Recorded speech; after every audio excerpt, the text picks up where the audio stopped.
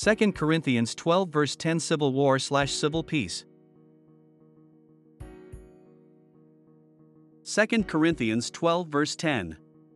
10 Therefore I delight in weaknesses, in insults, in distresses, in persecutions, in difficulties, in behalf of Christ, for when I am weak, then I am strong.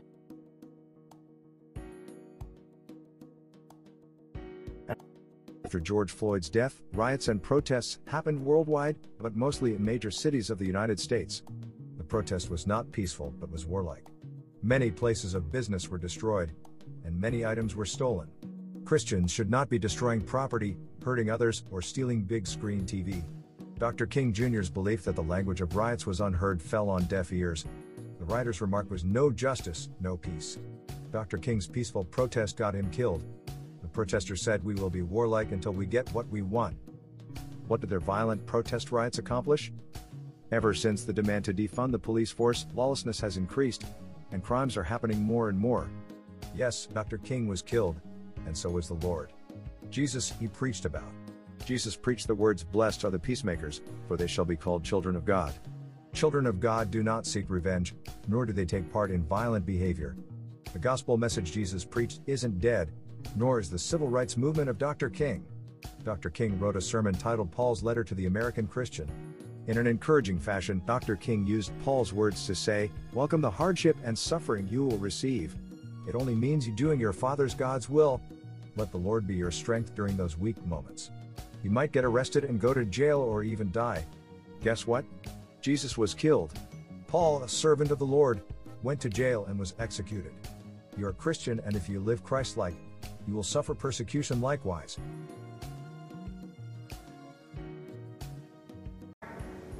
Realize that whenever you stand up for right and righteousness, whenever you stand up for truth, whenever you stand up for goodness, you will be persecuted, but don't despair about it. Sometimes it might mean going to jail, but if that is the case, be willing to fill up the jail, because I had to go to jail. It might even mean physical death, but if physical death is the price that some must pay to free their children from a life of permanent psychological death, then nothing could be more honorable. Don't worry about the persecutions, America. You're going to have that if you stand up for truth and goodness.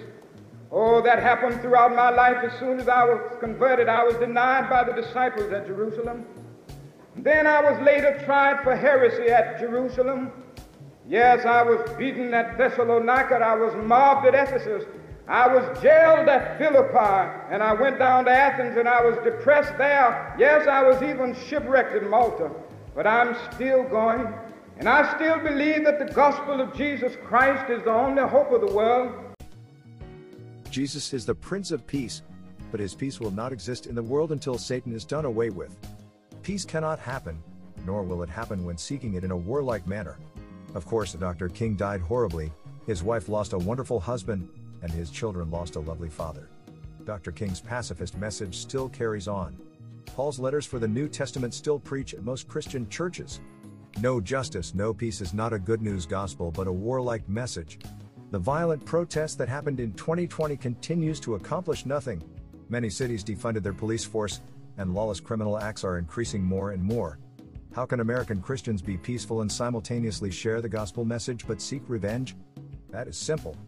Can't they need a beatitude of humble meekness and being loving like peacemakers? Do they need to love their friends and their enemies? God bless you all. The Prince of Peace loves you, and so do I. His bondservant, Samuel Jerry Head.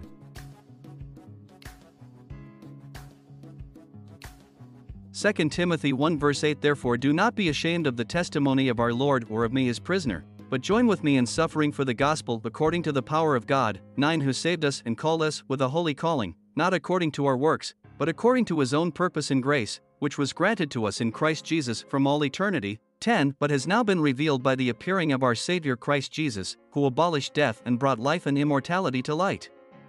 Through the gospel, 11 For which I was appointed a preacher, an apostle, and a teacher. 12 For this reason I also suffer these things, but I am not ashamed, for I know whom I have believed, and I am convinced that he is able to protect what I have entrusted to him until that day.